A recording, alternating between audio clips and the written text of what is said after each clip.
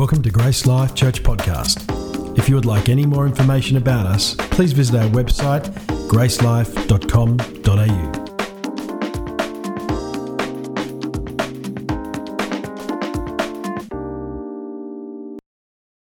I have the privilege of continuing the talk on restoring the awe of God. And another way of phrasing that is that we have the sense that God is calling us to return to the fear of God.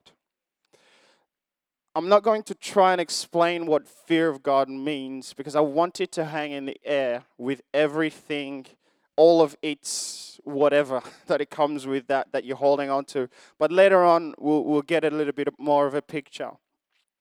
Part of the scripture that is underlying everything we're talking about is from Isaiah chapter 6, which Pastor Josh talked about, but also Isaiah chapter 66, which I will read about.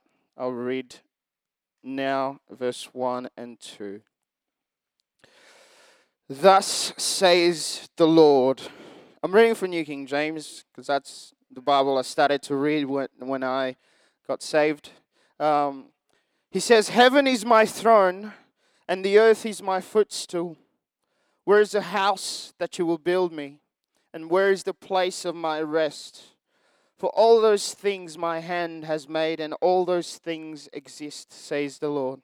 But on this one I will look, on the one who is poor and of a contrite spirit, and who trembles at my word.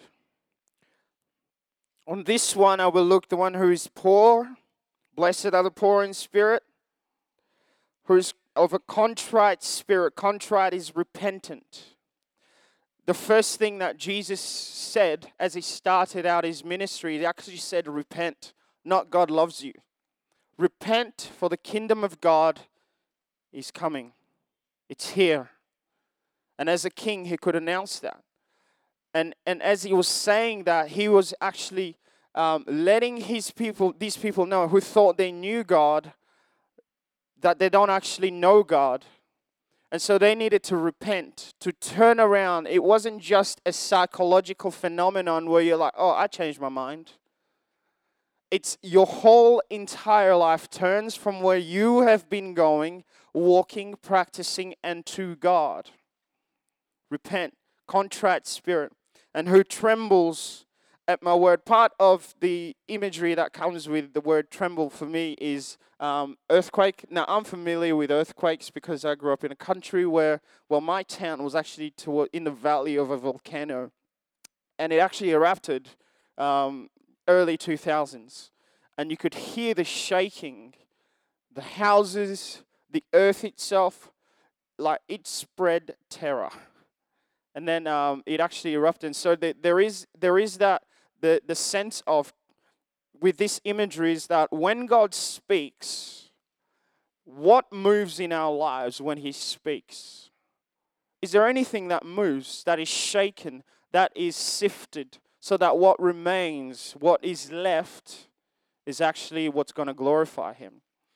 And so as this sort of shapes the narrative and what we're talking about, part of what's going on in this conversation that we've been talking about last week, Pastor Scott stole a lot of material. God bless him. And you know what? That's fine because it helps to paint a picture of where the children of Israelites were at. Now, Moses in Exodus chapter 19 had already had an encounter with God. And so he's going for another encounter with God at Mount Sinai. Not only that, but later on in Exodus 33, he goes back for another encounter with God. That one encounter can change everything and is also an invitation into more encounters. And so, if we can turn to Exodus chapter 19, I want to start with the heart of God here. That at the heart of everything, this is what God is actually trying to communicate when He's calling us deeper into the waters. So Exodus chapter 19. what's happening here is that God has already said to Pharaoh, Israel is my firstborn. Let him go. Let him come to me. And so as he's speaking to Moses, in chapter 19, the first verse, the third month after the children of Israel had gone out of the land of Egypt, on the same day they came to the wilderness of Sinai, to that mountain, because they departed from Rephidim and had come to the wilderness of Sinai and encamped in the wilderness. So Israel camped there before the mountain, and Moses went up to God, and God called him from the mountain, and he said, you shall say to the house of Jacob, the children of Israel, you've seen what I did to the Egyptians. You've seen what God has done to the sin that so enslaved us. You've seen that. It's a picture of what God did through the cross. And this is just a shadow of it. He's defeated hell and the grave. You've seen what I did to the Egyptian, and how I bore you on eagle's wings. In other words, you didn't have to do much but walk in the direction that I was pointing you in. I bore you on eagle's wings. Now, eagles don't usually actually carry their young like kangaroos. In fact, they drop them off cliffs.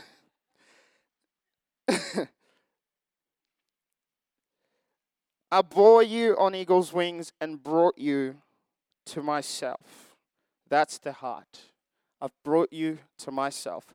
This whole entire thing, yes, I want to give you land. I want to give you promises. I want to bless you. It's also that I would bring you to myself, to my heart, that you would know me, really know me.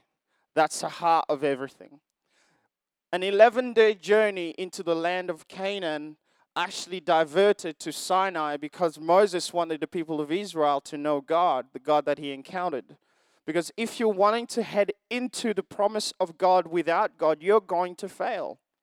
You are going to fail. Pastor Andrew Williams preached awesomely in January, and he said, in God's ways, there is God's favor. In God's ways, there is God's favor. And this is true because God continues and he says, and you shall, so therefore, in verse 5, if you will obey my voice, keep my covenant, then you will be a special treasure to me above all people. For all the earth is mine. Everything is mine, but I'm choosing you.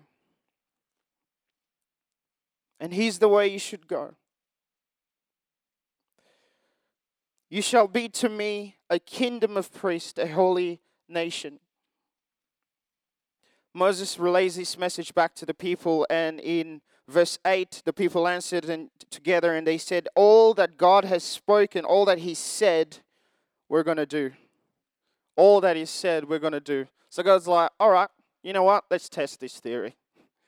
And so he proceeds to tell Moses, prepare them, consecrate them, make sure they wash their clothes, make sure they purify their hearts, make sure that they set themselves up to encounter with me.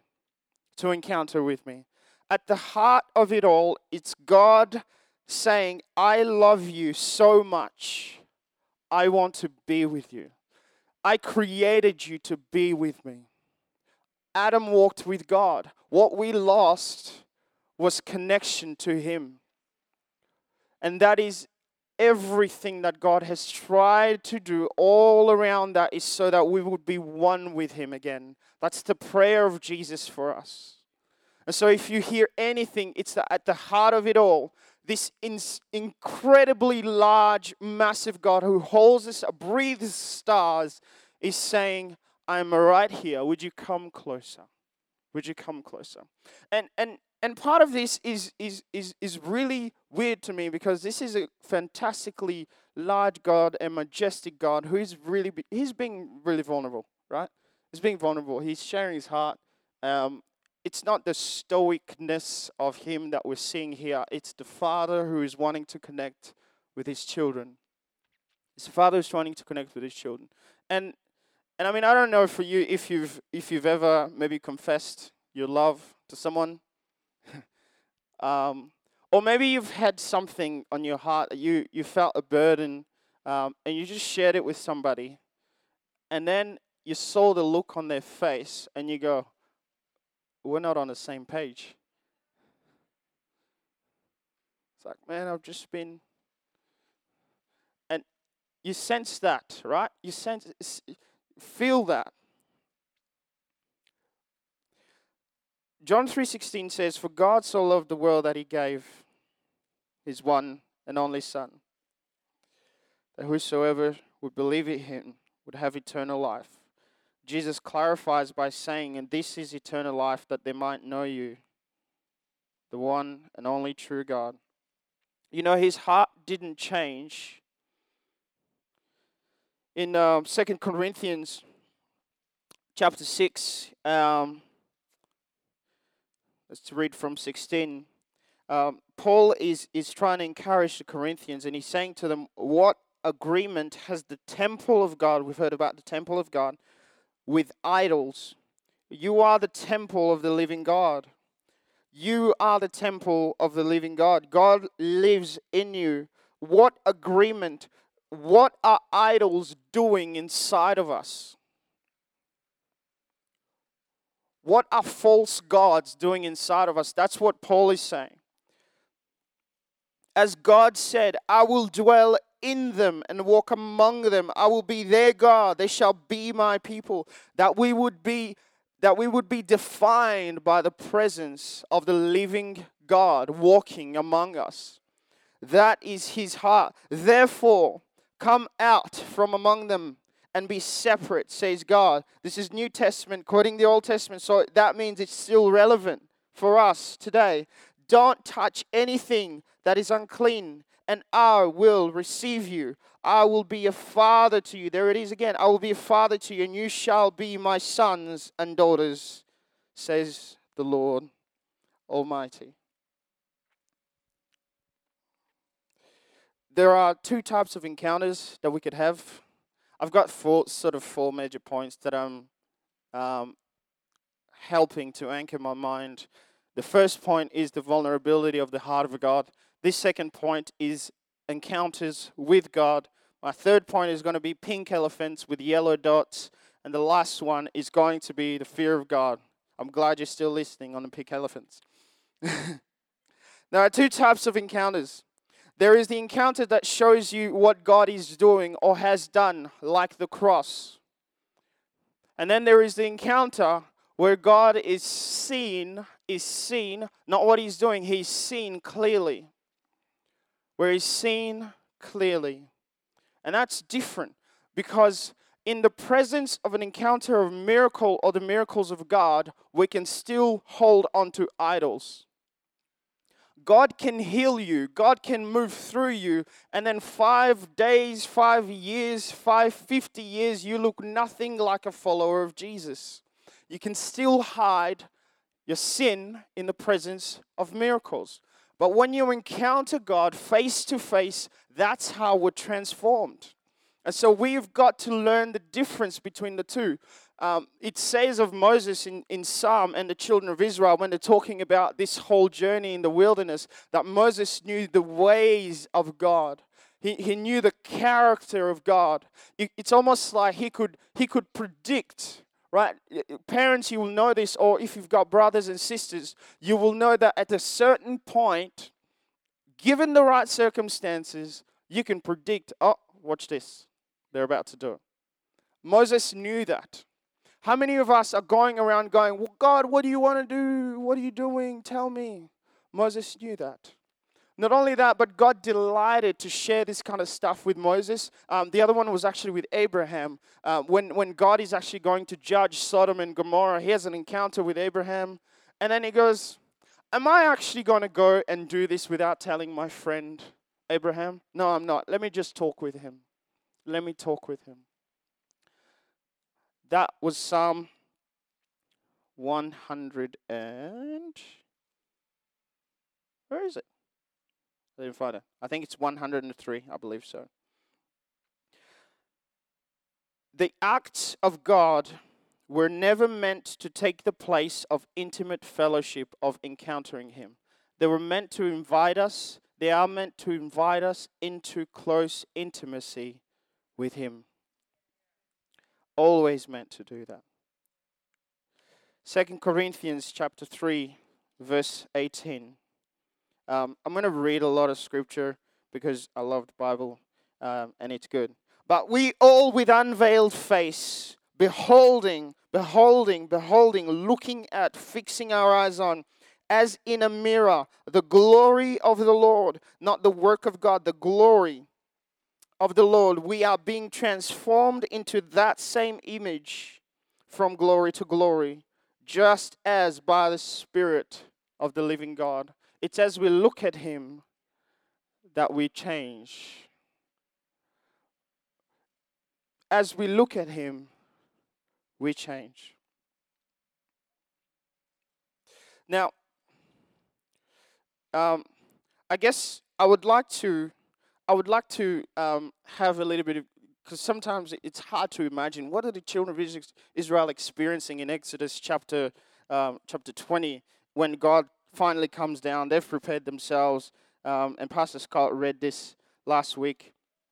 But I guess I would like to have a little bit of a tiny little bit of an experience of what that might look like in a minute.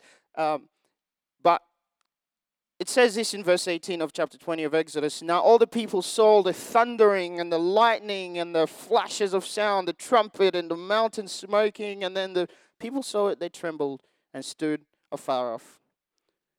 They said to Moses, we know what we said, that we'll do everything, and we want to be close to God, but you speak with us. We will hear you, but don't let God speak with us so that we don't die. And the question with this is, who have you given your responsibility to hear from God yourself? Where have you given that to? And I guess for us it's like going, a bunch of cowards. Bunch of cowards. Why would you do that? Because Moses then goes and he goes, don't fear, because God's come to test you. How do we deal with that God who comes to test us? God bless you. And that His fear might be before us. His fear might be before us so that we might not sin. So the people stood afar and Moses drew near in the thick darkness, in the middle of the thick darkness when God was. When Ezekiel actually had his encounter with God, he saw something really similar. He saw a thick darkness surrounding the throne of God, but then in the middle he could see a man on the throne. He could see the image of a man on the throne. That the darkness didn't put him off. The darkness didn't put Moses off. But let's put ourselves in the feet of the Israelites. Now, first of all, if you've got children or you've got sensitive ears, I would like you to, maybe put your things in your ears. Maybe cover your children's ears. What I'm going to do is I'm going to play the sound of lightning and thunder. Now, what I want you to do is, this is probably just a little bit of what they were experiencing, but just so that you get the experience of what it might have felt like. It would just be less than a minute. So we're going to play that right now. Just experience it. You might want to close your eyes if you feel like it, whatever. But can we play that real quick?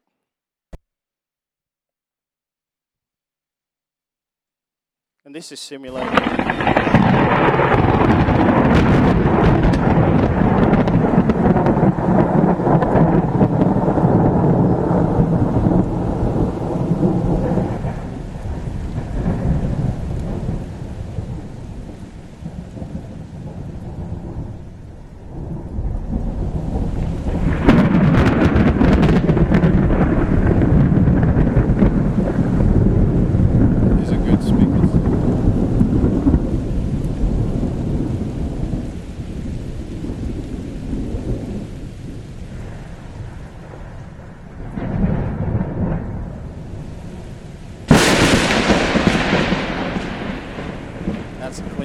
Thanks, guys.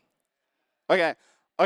So that's all simulated. None of that's real. There's no rain or anything like that. Okay. So hands up if your body reacted, right? A little bit. You're like, or you just had. Okay. So they're feeling stuff in the presence of God. So that's why I said earlier, we're talking about the fear of God, but I'm not going to try and explain this away so that, we try and get an idea of like trying to tone it down to what would be more comfortable.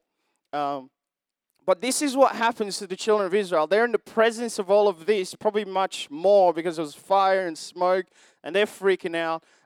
But Moses knows something different, that in the middle of that,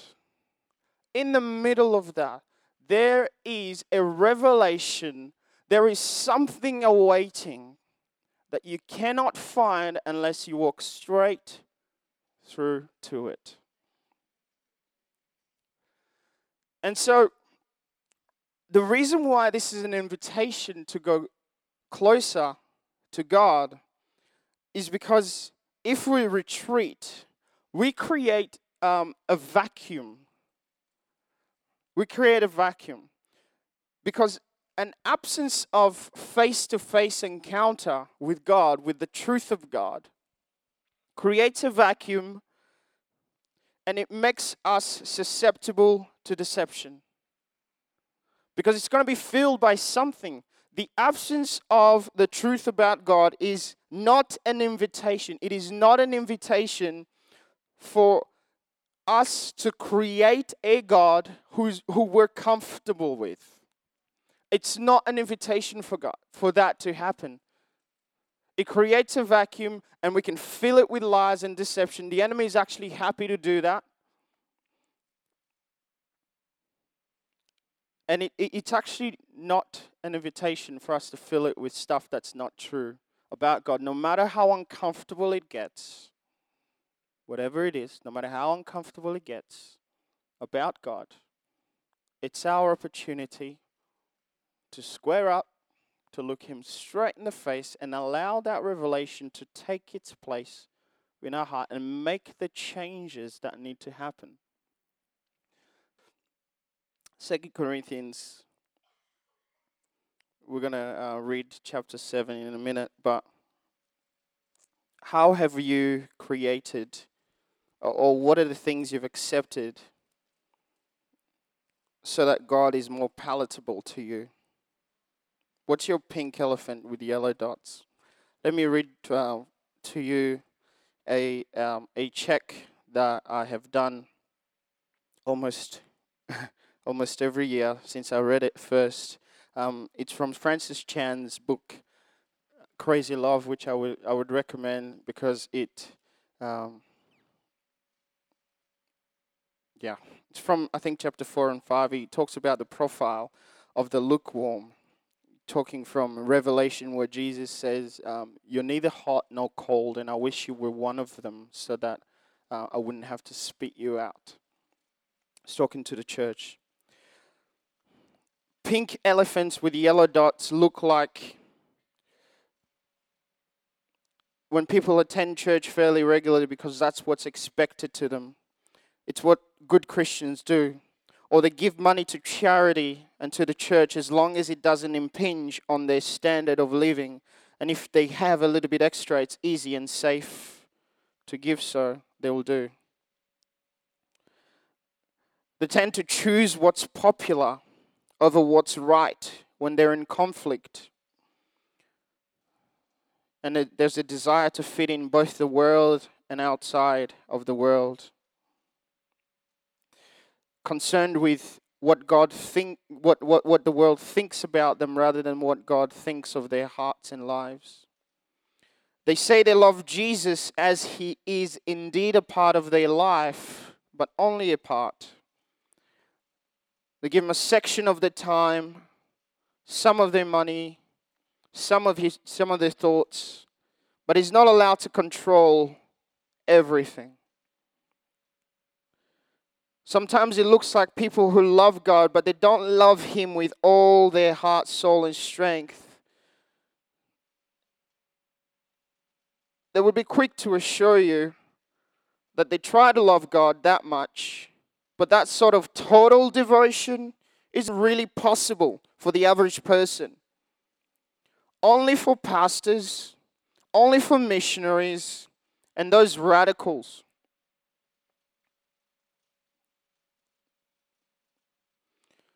It looks like people thinking about earth much more than eternity with Jesus. It looks like doing whatever is necessary to keep ourselves from feeling too guilty when we're confronted with our sin. And we want to do the bare minimum to be good enough without it requiring too much of us. Questions like, how far can I go before it's considered a sin, will pass our minds, instead of how can I keep myself pure as a temple of the Holy Spirit. How much do I have to give instead of how much do I get to give? How much time should I spend praying and reading the Bible instead of, I wish I could sit here and read and stay in your presence longer? It will look like people will serve God and others, but there are limits to how far they will go or how much time, money, and energy they're willing to give, because you don't want to burn out, right? They're thankful for our luxuries, but we rarely consider to giving as much as possible to the poor. Quick to point out that Jesus never said that money is the root of evil, but only the love of money. Continually concerned with playing it safe.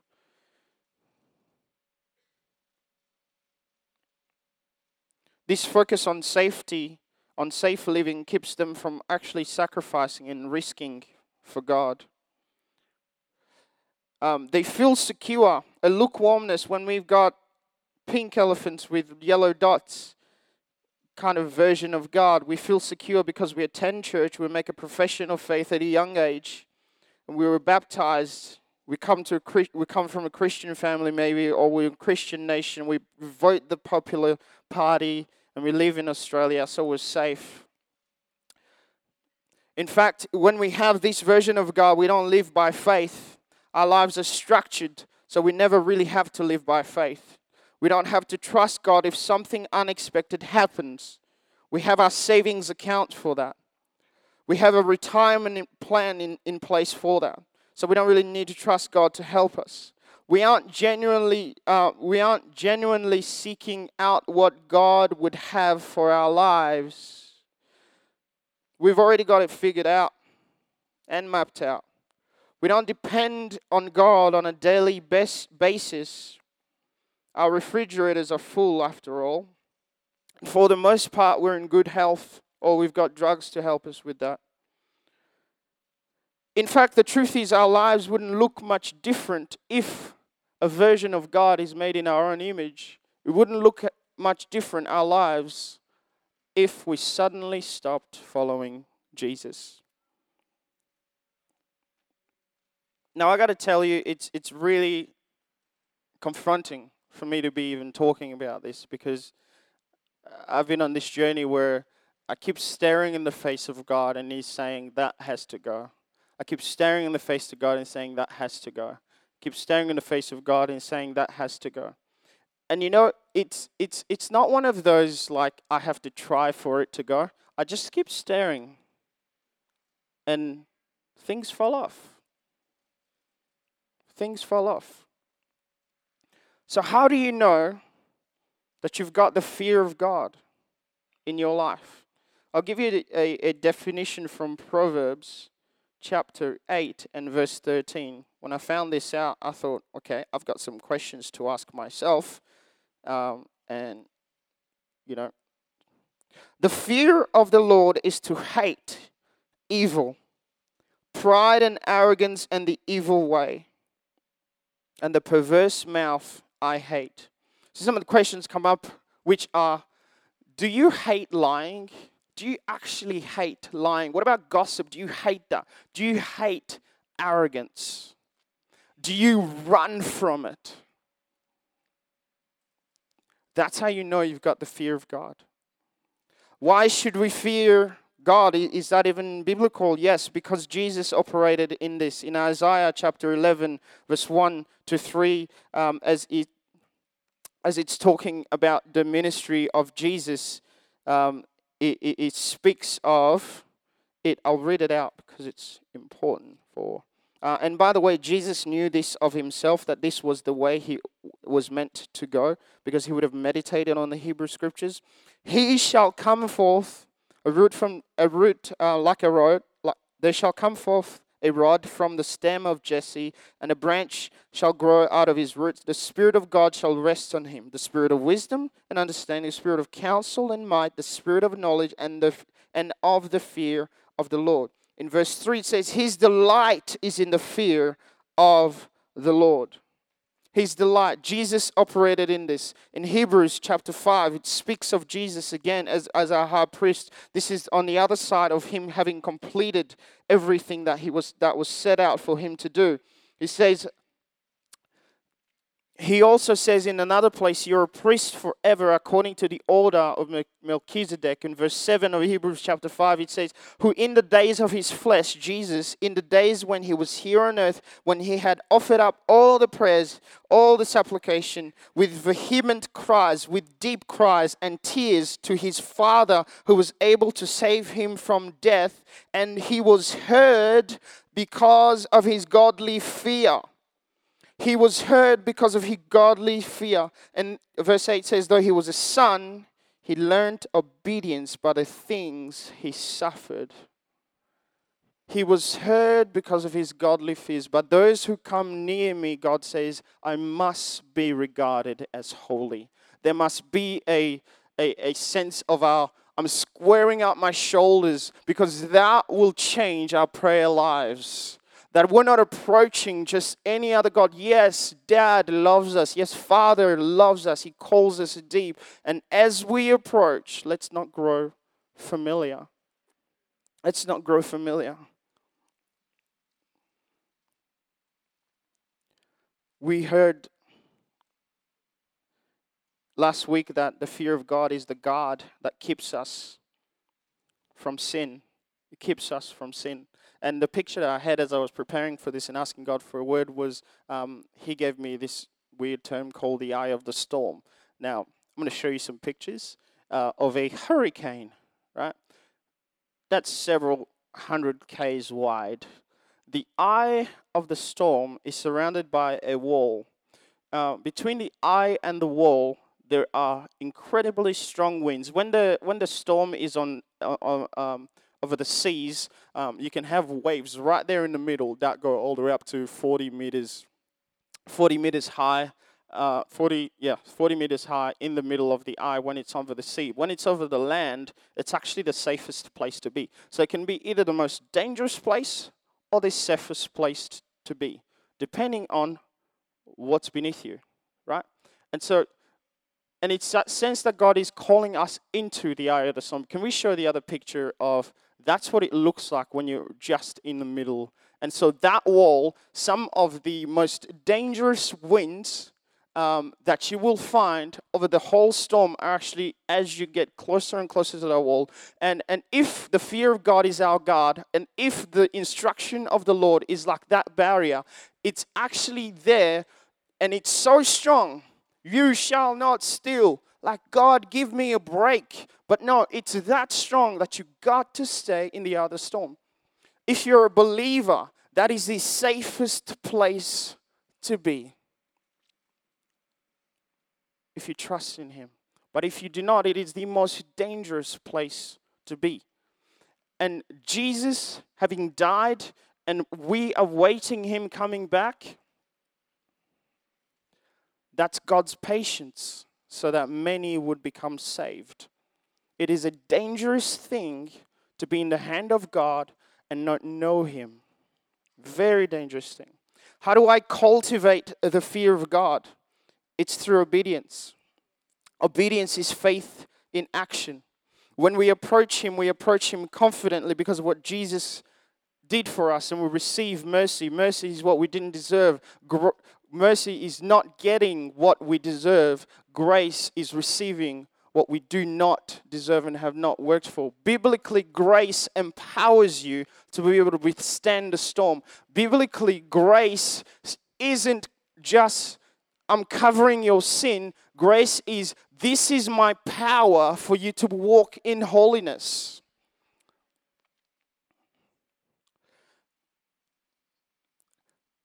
We fear God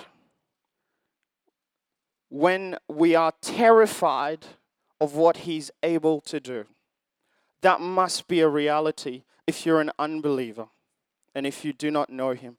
But the fear of, and even as a believer, Jesus talks about this in Matthew chapter 10. Don't fear man, fear God, who's able to destroy both body and soul. But the fear of God, if you're a believer, is to be terrified to be away from Him. That there is no safer place, there is no better place than right here in the heart of the Father.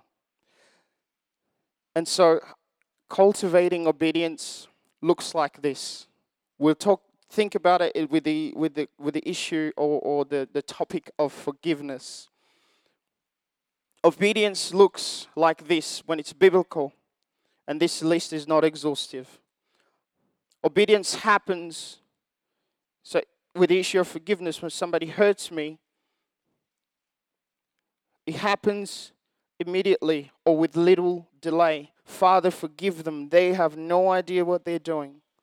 Why? Because I'm staring into the face of God. Like Stephen the martyr. How could he do that? How could he do that? He is being absolutely pelted with stones. How could he do that? He was looking at God. He was looking at God. And that revelation right there, that connection right there, it saved him. Christ-likeness came out and he said, forgive them, Father. Forgive them. It happens with little to no delay. Obedience happens when God's words don't even make sense. When God says, forgive, it doesn't make sense. God, where is your justice? No. Forgive. By looking at Him. It does not make sense for Jesus to save us. It doesn't. Obedience happens even when it hurts. We have the promise that He will eventually wipe every tear away. So in the now, we get to forgive, even when it doesn't make sense, even when it hurts. We obey when we don't see the benefits of it. We've become really good at talking about what God can do for you because He loves you. But don't follow God because of His benefits. There are benefits. But obedience in the context of the fear of God is, God, I will follow you. Isaiah in chapter 6, Pastor Josh talked about this. He just said, I will go. My devotion, you don't have to do anything for me. I've seen you and I will do everything that you will ask me. Everything that you will ask me. You don't have to do anything for me. And obedience happens to completion. To completion. Partial obedience is not obedience. Because the grace of God will allow you to stumble forward. Right? It says in Philippians, work out your salvation. That's allow the grace of God to work in you so that you give this thing a go. But you are moving forward into the upward call of God where He is. Paul talks about where He is. The fear of God says, I'm with Him. And this is the scripture that I had in Job 35. Do you think it's right for you to claim I'm righteous before God? Young people, maybe this is a question that you have, because he says, you also ask, what's in it for me? What's the use of living a righteous life? I will answer you and all your friends too. Look up in the sky and see the clouds high above you. If you sin, how does that affect God? Even if you sin again and again and again, what effect will it have on Him? If you're good, is this some great gift to Him? What would you possibly give Him? No, your sins only affect people around you, like yourself. Your good deeds also affect only humans. He keeps on talking and instructing and talking to Job about the greatness of God. Look, God is all powerful. Who's a teacher like him? No one can tell him what to do or say to him, you've done wrong. Instead, glorify his mighty works, singing songs of praise. Everyone has seen these things, though only from a distance. Look, God is greater than we can understand. His years cannot be counted. How do you even put the word years and God together? I don't even know. He draws up the water vapor, then distills it into rain. The rain pours down from the clouds and everyone benefits. Who can understand the spreading of the clouds and the thunder that rolls forth from heaven? See how he spreads the lightning around him and how it lights up the depths of the sea. By the mighty acts he nourishes the people, giving them food in abundance. He fills his hands with lightning bolts and hurls each at its target. The thunder announces his presence. The storm announces his diligent anger. In the conversation where Job is complaining to God, God answers him and comes forth only after the truth is spoken about him. God will not be part of a conversation where there are only lies. How do you attract the gaze of God? Repentance, humility, and his word held up high. And Job says something really interesting, because he was righteous before this. He was righteous. God had said, have you seen my righteous person, Job? But then he says a really interesting statement as he's responding to God, after God has just said, square up, let me ask you questions. Job says, I only heard about you before, but now I've seen you with my own eyes. I only heard about you. I followed you because somebody else told me about you. But now I've seen you with my own eyes. An encounter with God changes everything. Doesn't matter what you've been through. It's when you encounter the reality of Jesus Christ. He's not coming back as friend and as this or that. He's coming back as Lord, ready for a bride who is without blemish. And the blemish that we have, it gets washed away. Even in the now, it gets washed away. All the sin, all the imperfection, it gets washed away as we behold him. And the call is that we would see him as he is. As he is, not as we want him to be. As he is. As he is. As he is. What's holding you back? As he is. He wants to be known as he is. He's asking, can I come to you without having to put a mask on? Can I come to you without having to fit in a box so that you're more comfortable? I guarantee you the greatest comfort you get is within the presence of the Holy Spirit. And I just wanted to read that so that it paints a picture of the greatness of our God. We hope you've enjoyed listening to this podcast from Grace Life Church. For more information about us or any of our services, please visit our website at gracelife.com.au.